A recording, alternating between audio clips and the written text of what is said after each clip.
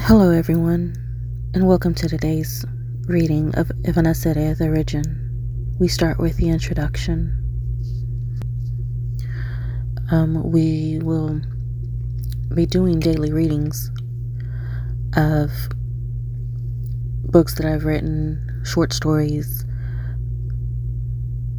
So join in, tune in every day. Let's get started. For the life of the flesh is in the blood, and I have given it to you upon the altar to make an atonement for your souls. For it is the blood that maketh an atonement for the soul. Leviticus 17:11. Watching life pass me by these days, and I realize how pathetic this world has become. People missing, dying, the world in total chaos, war, and there is no saving it. I smile at the irony of my own thoughts, since I happen to be responsible for a small part of this problem. I see the flyers around town, flyers of myself, correction, of who I used to be. It is a constant reminder that my family has not given up hope on one day finding me.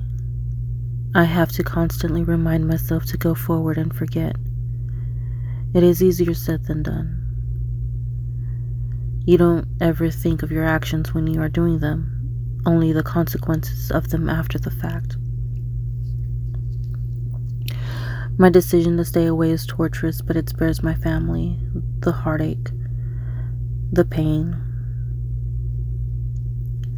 I sometimes wonder if there is a way to be there without breaking the rules, because let's face it, there are always rules. We have one major rule to live by: secrecy. Don't ever let the mortals know, or actually the humans know, who you are, what you are. We live in secrecy. I push the thought away and stalk my prey in the dark melee of the Big Easy. Focus, I tell myself. At times I forget my nature and consider myself more of a vigilante. As I walk the lit streets of Bourbon in the French Quarter, I scan the minds of the crowd, trying to find the one. I snap my head around and focus on his thoughts, and I see the girl in his mind. So young and vibrant, her dark skin glistening under the neon lights. No. My mind screams for release, but I know I have to do this discreetly. I have waited patiently for this one. Suddenly his thought shifts, and I can hear his plan. He is planning. He will do to her what he has done to me and so many others. So quickly I am near him, and I can taste my prey's emotions in the air, and I realize he is about to strike.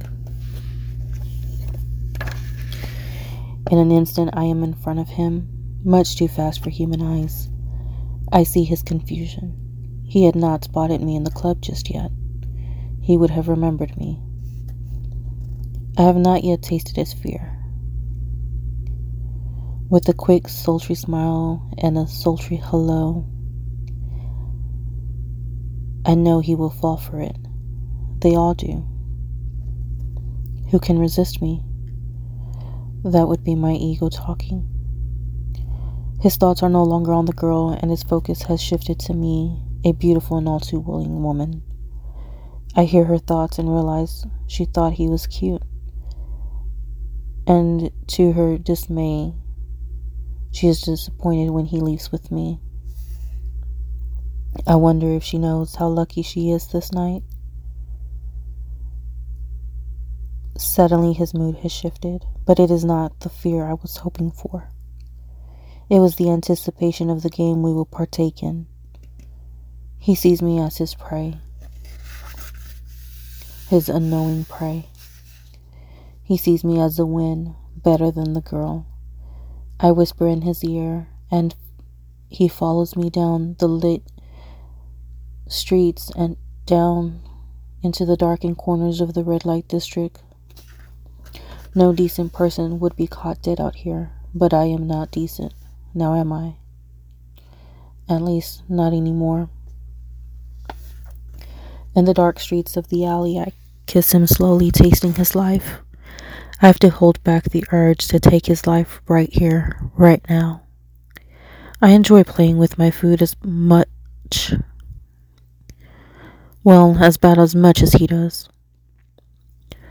I know after tonight, someone else will be there to take his place. For however briefly, the streets will be safe for tonight.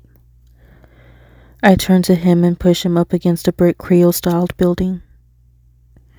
He is lost in thought of how lucky his night has been, how easily he has won.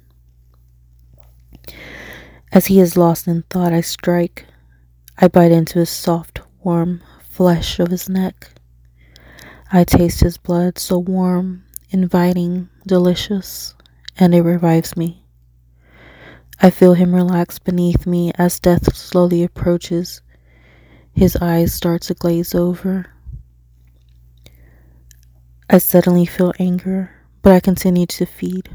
From a distance, any passerby would think that we are but two lovers. If the women of New Orleans only knew what fate I had saved them from. This man deserved worse than what I gave him. He deserved to suffer for what he has done, not only to me, but to every woman he has harmed. I just happen to be the lucky one. Lucky, if that is what you would call it. When I finish with my prey, I want to give in to the anger I suddenly feel. He did not fear me. What a shame. It felt as though he had embraced death with open arms, almost like he would embrace an old friend. But I am an old friend. Oh well, they can't all be the same. Slowly I lift him into my arms and run at great speed down to the Mississippi, and slowly place him in the warm waters. In the morning he'll be found, and he'll be listed as another casualty of the Big Easy. And you would do well to remember, for those of you that come to visit, that nothing good ever happens after midnight. I take one last look at him, dark curly hair, baby-faced, young. He could be handsome. He could be someone, if he wasn't the monster that he is, or was, a danger to all women. Hope you guys enjoyed. Come back tomorrow for The Disappeared, Chapter 2.